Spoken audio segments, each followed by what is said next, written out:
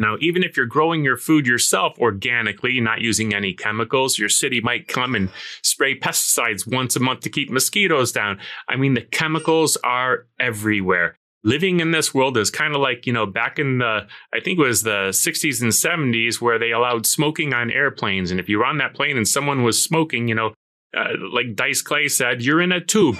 The smoke is everywhere. What's with the smoking section and the no smoking section? You're on this earth. The chemicals are everywhere. Some places more toxic than others. You are listening to The Dr. Haley Show, the podcast dedicated to helping you optimize your health. Each episode, there will be an interview or a message to help you discover better health. We will be featuring health radicals on the show to bring new ideas to the table, as well as doubling down on key fundamentals to support you living your best life. Your host is no other than the founder of Haley Nutrition, Dr. Michael Haley.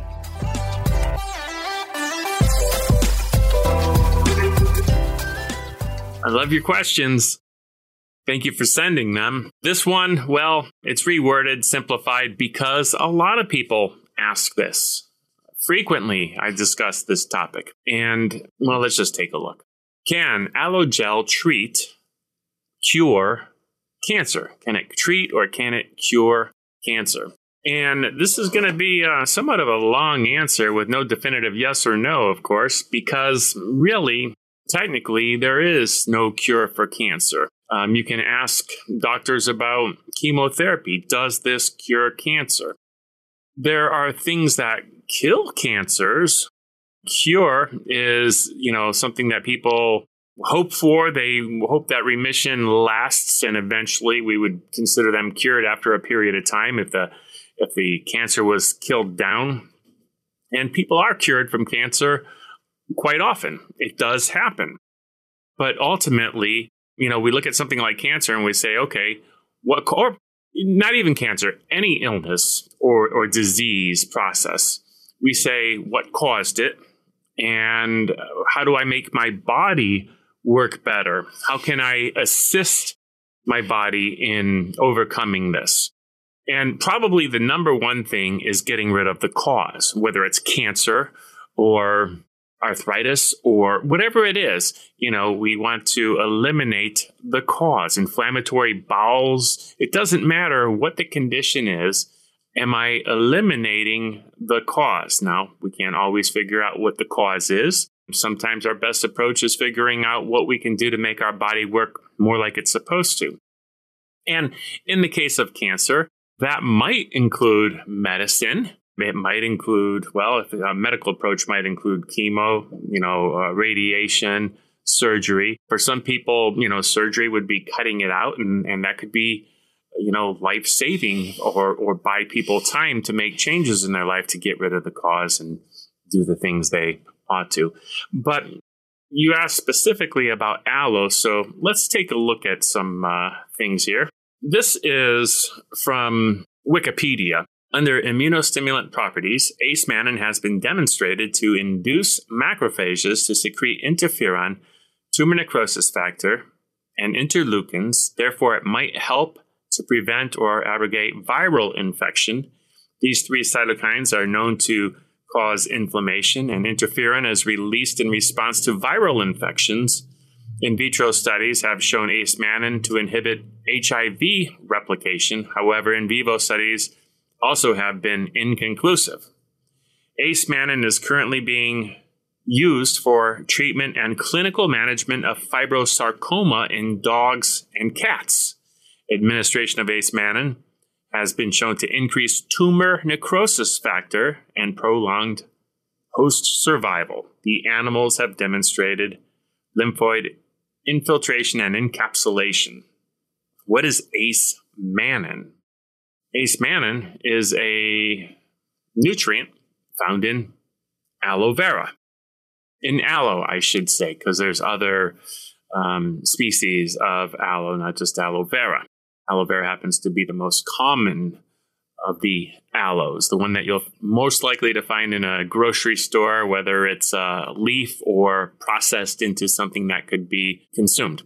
Let's take a look at some other things here too, as long as we're on it. This is a randomized study of chemotherapy versus biochemotherapy with chemotherapy plus Aloe aberrans in patients with metastatic cancer. And this can be found online.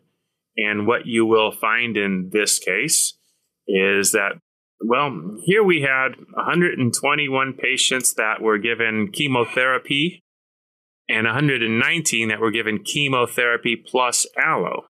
And, they all had stage 4 cancers. And, when it comes down to what was considered the complete result or the best category to be put in, when you look at how people did, the smaller group by a couple of patients that got the Aloe with the chemotherapy actually had 10 people in the complete result group, whereas the one that only got the chemotherapy had 3 people in it.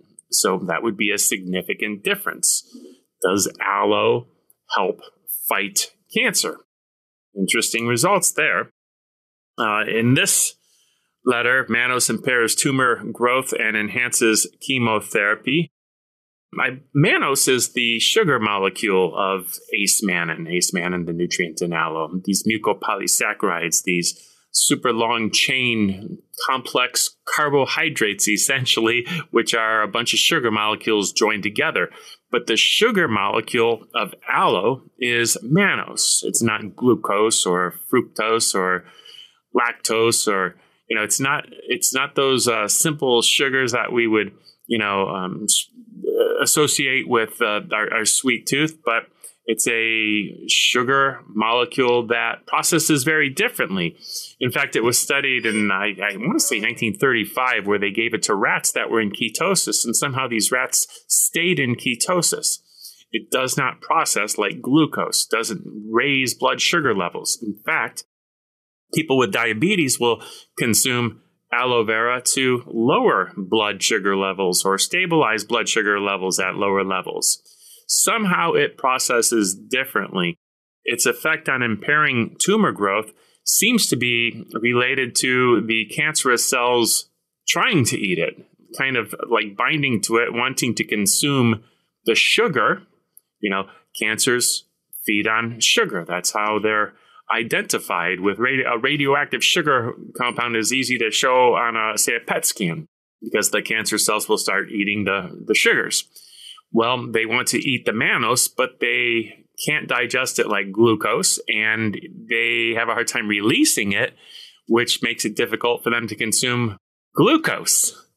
Therefore, they starve. The thought being that when they are used in the presence of chemotherapy as well, that, I think one conclusion by the chemotherapy company was the mannose starves the cancer cells while the chemotherapy kills them.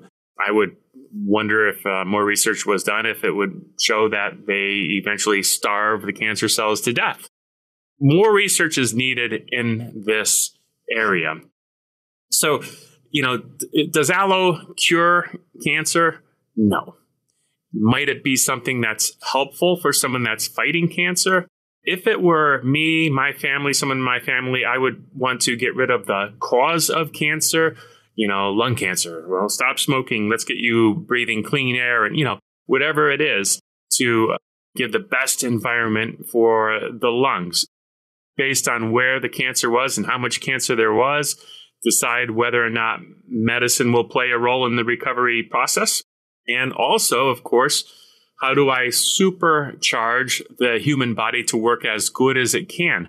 What foods are going to contribute to wellness and what foods are going to take away from that or hinder? Obviously, we wouldn't want somebody eating a bunch of sugar foods that are going to feed the cancer. So I'm thinking lots of fruits and vegetables and phytonutrients that have strong, not only antioxidant, we think of fruits and vegetables as antioxidants because that's one of the things they do is quench free radicals, and that might help prevent cancer.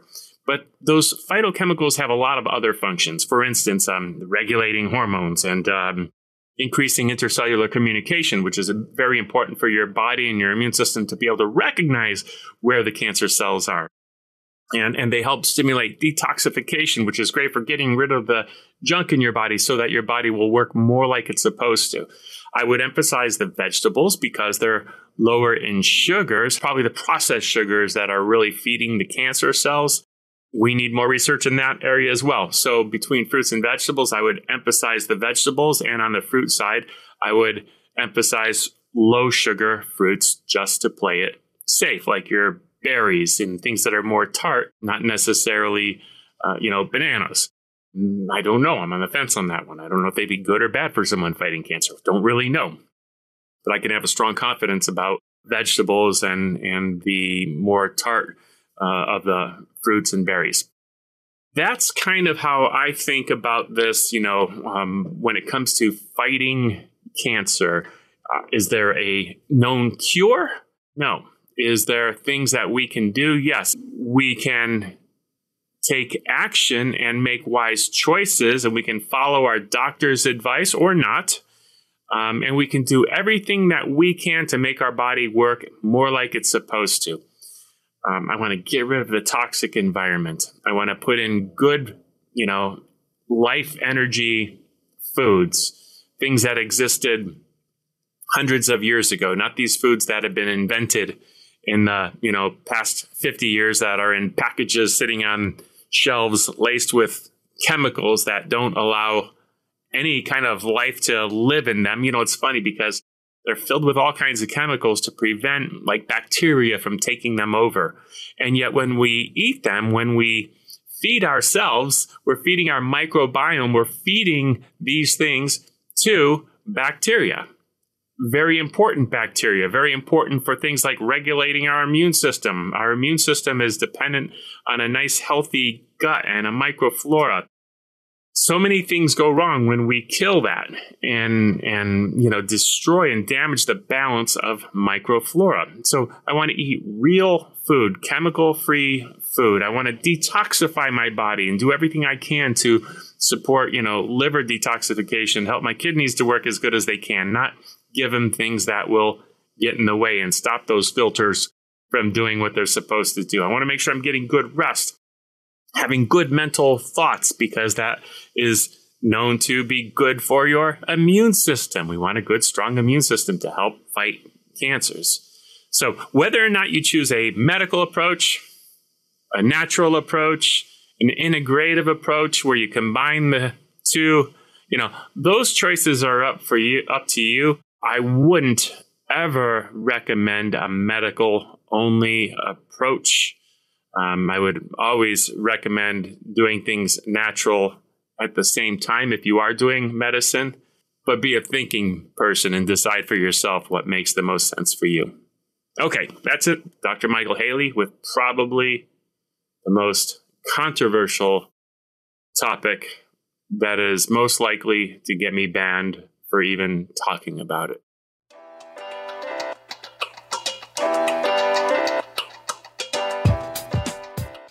Hi, I'm Dr. Michael Haley, and today I have another email question from a subscriber who says, "Hey, Doc, the biggest challenge for me as it pertains to my health is avoiding toxicity in the food that I consume.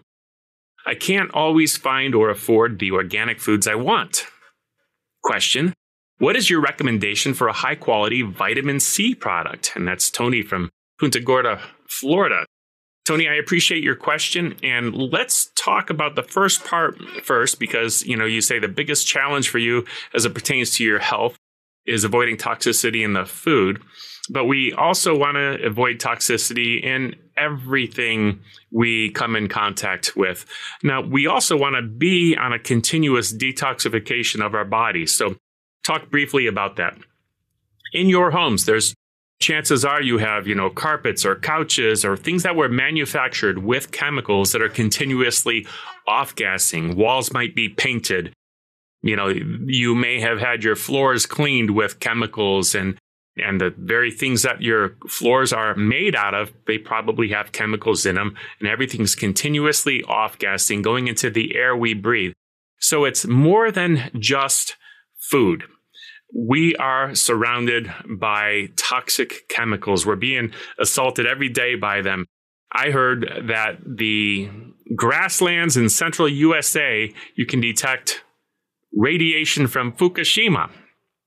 Now, even if you're growing your food yourself organically, not using any chemicals, your city might come and spray pesticides once a month to keep mosquitoes down. I mean, the chemicals are everywhere. Living in this world is kind of like, back in the, I think it was the 60s and 70s where they allowed smoking on airplanes. And if you were on that plane and someone was smoking, like Dice Clay said, you're in a tube. The smoke is everywhere. What's with the smoking section and the no smoking section? You're on this earth. The chemicals are everywhere. Some places more toxic than others. But the fact is, we are all being exposed to these toxic chemicals. We can't get away from them. The good news is your body has filters like your kidneys and your liver. We want to keep our diet optimal, consume foods that help us continually detox. And we want to probably employ things like maybe intermittent fasting and things that help, our body to detox. We are either in this digestion phase or, this parasympathetic phase or the sympathetic phase, and our body has to go through cycles. Some of us just eat, and we never give our bodies a chance to detox instead. So, I think of consuming foods that help me detox. I think of giving my body a break from food and things like intermittent fasting so that we can detox continuously. But looking more at your question now, how do you avoid toxicity in the food? Obviously, there's things like a dirty dozen. If you search for the dirty dozen, there's foods that you should probably avoid if you cannot get them organic grown. And there's also a clean 15, which if you're on a budget, those are things that probably have less pesticides, herbicides, and fungicides in them. So, you're probably safe buying those things conventionally. And, a rule of thumb is how thick or thin is the skin that's on it? Is it something where you eat the skin? Well, obviously wash it really good before consuming it. Or is it something that has a thick skin that you're going to peel off and remove? Okay, those probably are going to be less toxic on the inside, and they're all also more resistant to the bugs and the things that might eat them, so they're less likely to have pesticides, as an example, sprayed on them. I grow aloe vera. Aloe vera has this thick skin on the outside of it, very, very bitter. The animals aren't going to bite into it. The bugs aren't going to eat it. In the world, pesticides are never used in aloe vera farms. Well, I shouldn't say never. I'm sure someone uses them. But for the most part, aloe vera is grown organically. There's no reason for pesticides. Anyone that uses them is really foolish. So, some things are safe to eat when they're not certified organic. Other things you'd be more cautious about. So look up the Dirty Dozen. Now, what is your recommendation for a high quality vitamin C product? I'm someone who looks for nutrient dense foods. All right, keyword term, nutrient dense foods, foods that are nutrient dense. So when I think of vitamin C, I think of things like, bell peppers. I think citrus. I think even potatoes are high in vitamin C, and tomatoes. The problem with this is most of these high vitamin C foods you're going to find in the Dirty Dozen. So you're going to want to get those organically.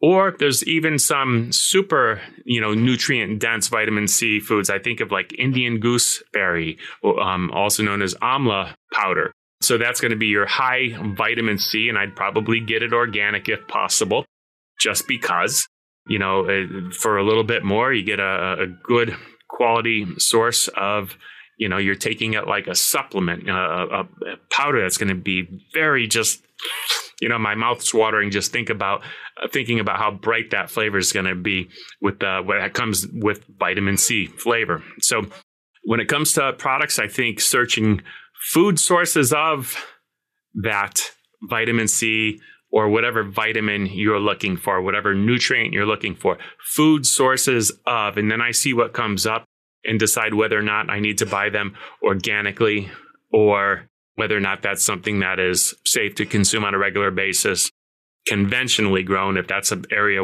that I might want to choose to save money. All right, Tony from Punta Gorda, Florida, thank you. That was a great question.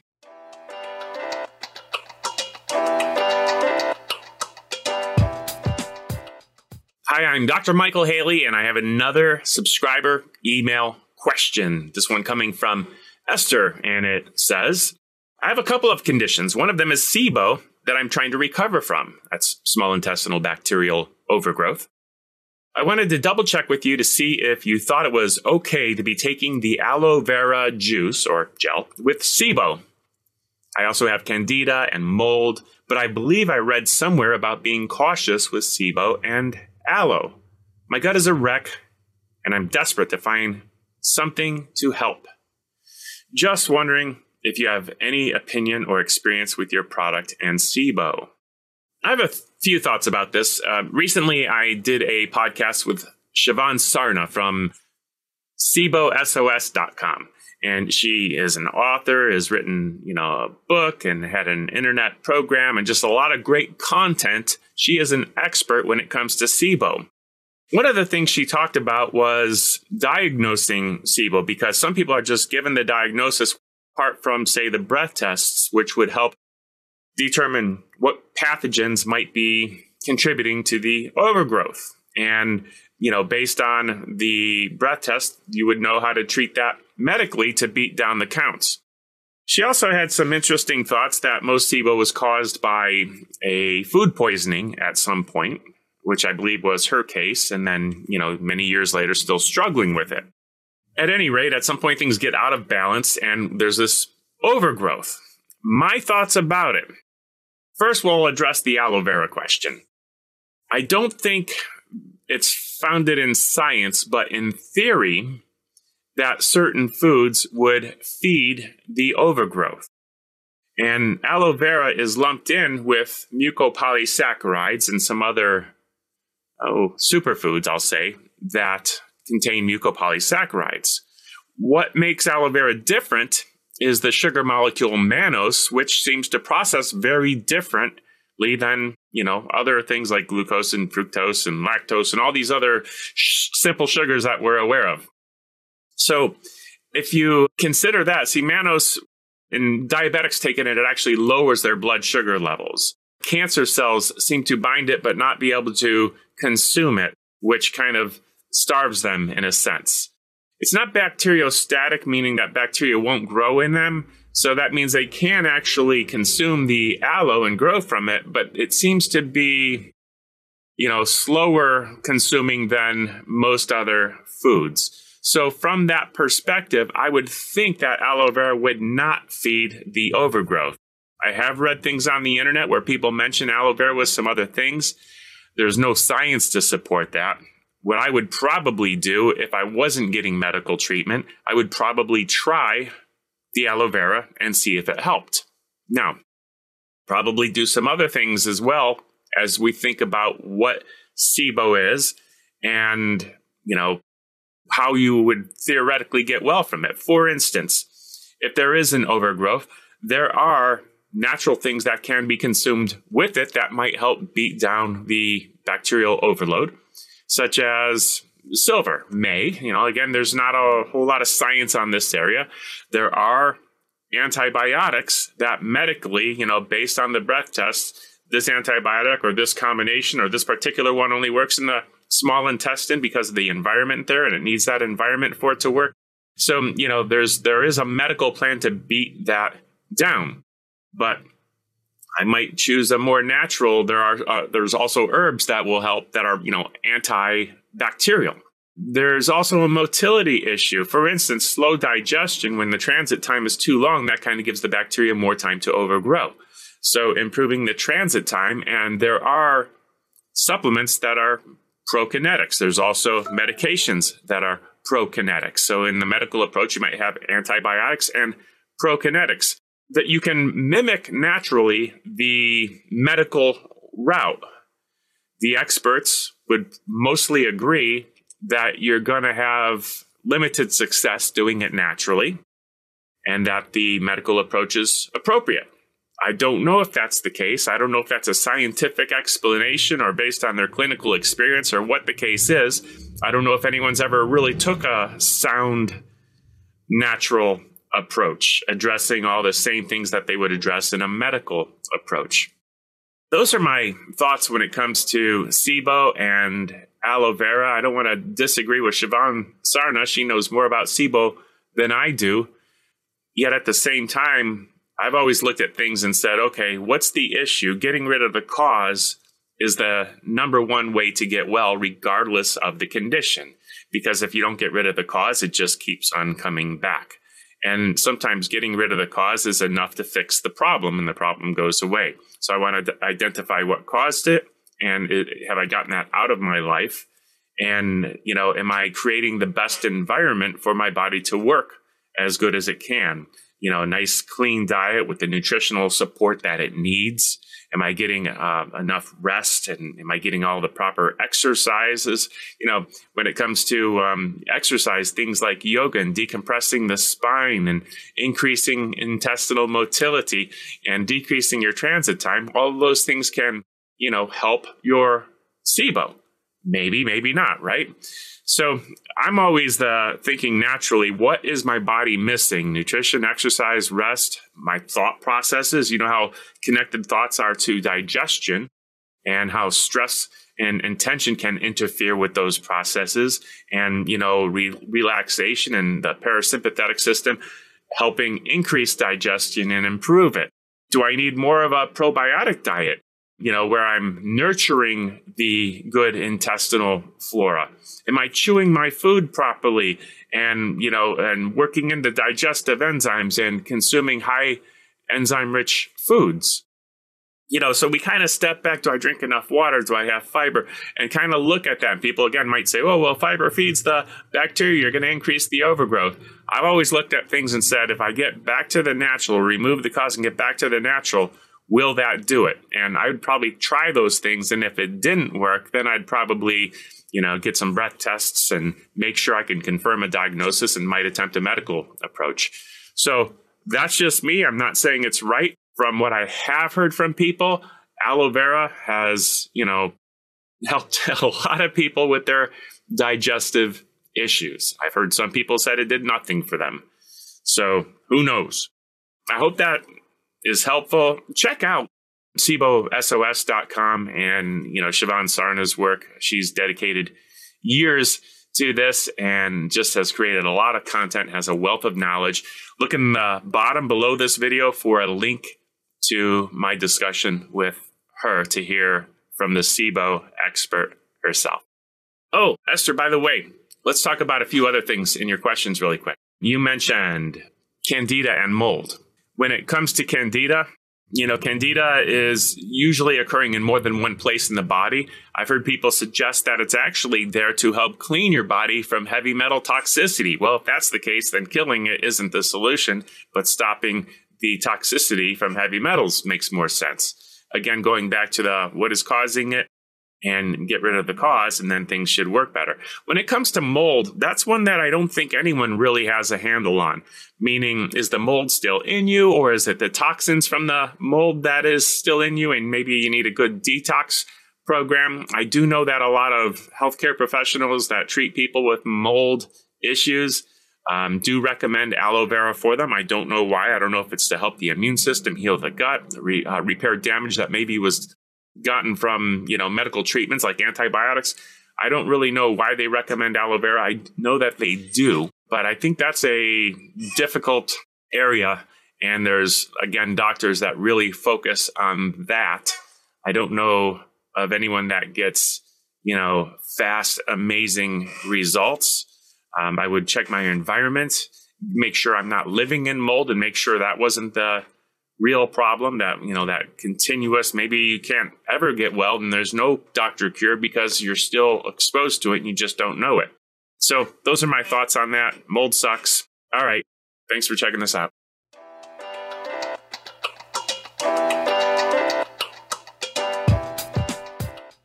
I'm Dr. Michael Haley, and today I have an email question for you, which says, I have a question on consuming the aloe juice.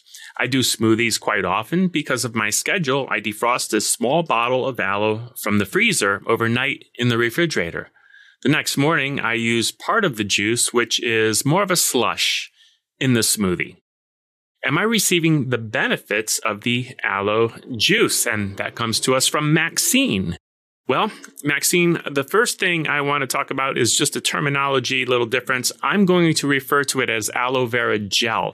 And the difference being, usually when we say juice, we're referring to something that's more processed, something that is thinner, and usually the whole leaf. So when you take the whole leaf and you and it comes processed, you buy it in one of those bottles at the health food store. It's been filtered, pasteurized, and preserved, containing the whole leaf, and it doesn't have that thickness that you get from the inner leaf gel. If you were to hand fillet your own leaf, or if you're buying whole leaf aloe vera gel from us, you'll notice that when you shake it, it kind of sounds goopy sounding, or if you pour it into a glass or into your blender, it's kind of thick. And if you are to blend that, it'll kind of foam up significantly, actually. So gel is different than juice. And for that reason, with our aloe vera gel, I'm going to recommend that you make your juice smoothie first. And then if you want to add aloe vera in at the end, turn the blender off, pour some in however much you want, and just kind of flash blend it in or pulse it in or put the blender on a real low speed and run it just long enough to mix it in there sufficiently. For me, myself, today I had aloe vera in my juice, which, I made it with a juicer, not with a blender. But, collard greens and parsley, and they had some kale in there and some wheatgrass and some apple juice, some apples I put in the juicer. And at the end, I just poured in aloe from one of our bottles at Haley Nutrition right into the drink. I didn't even bother stirring it or shaking. I just drank it, and I happened to get the aloe first that was on top with some of the green flavor. But that works for me.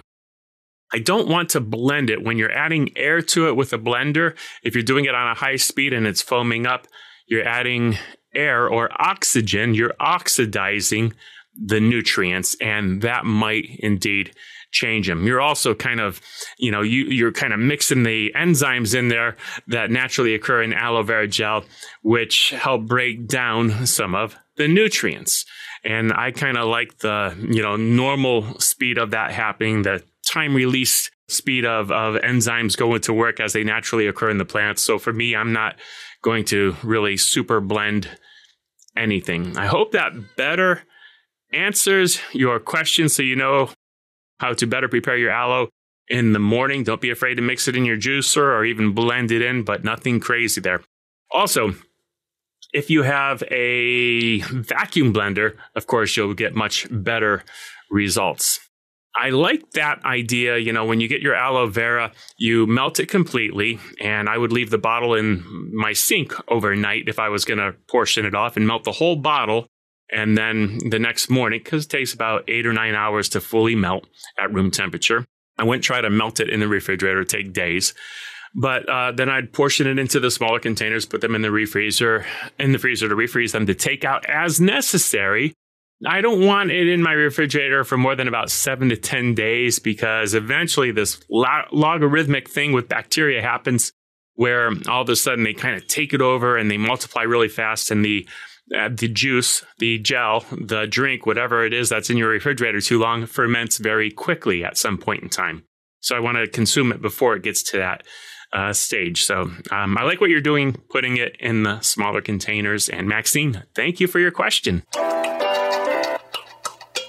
I hope you enjoyed that episode today on The Dr. Haley Show. Make sure to hit subscribe on whichever platform you are listening to this. If this episode made you think of someone, go ahead, take a screenshot, and share this exact episode with them. You can catch the show notes for this episode on www.drhaley.com.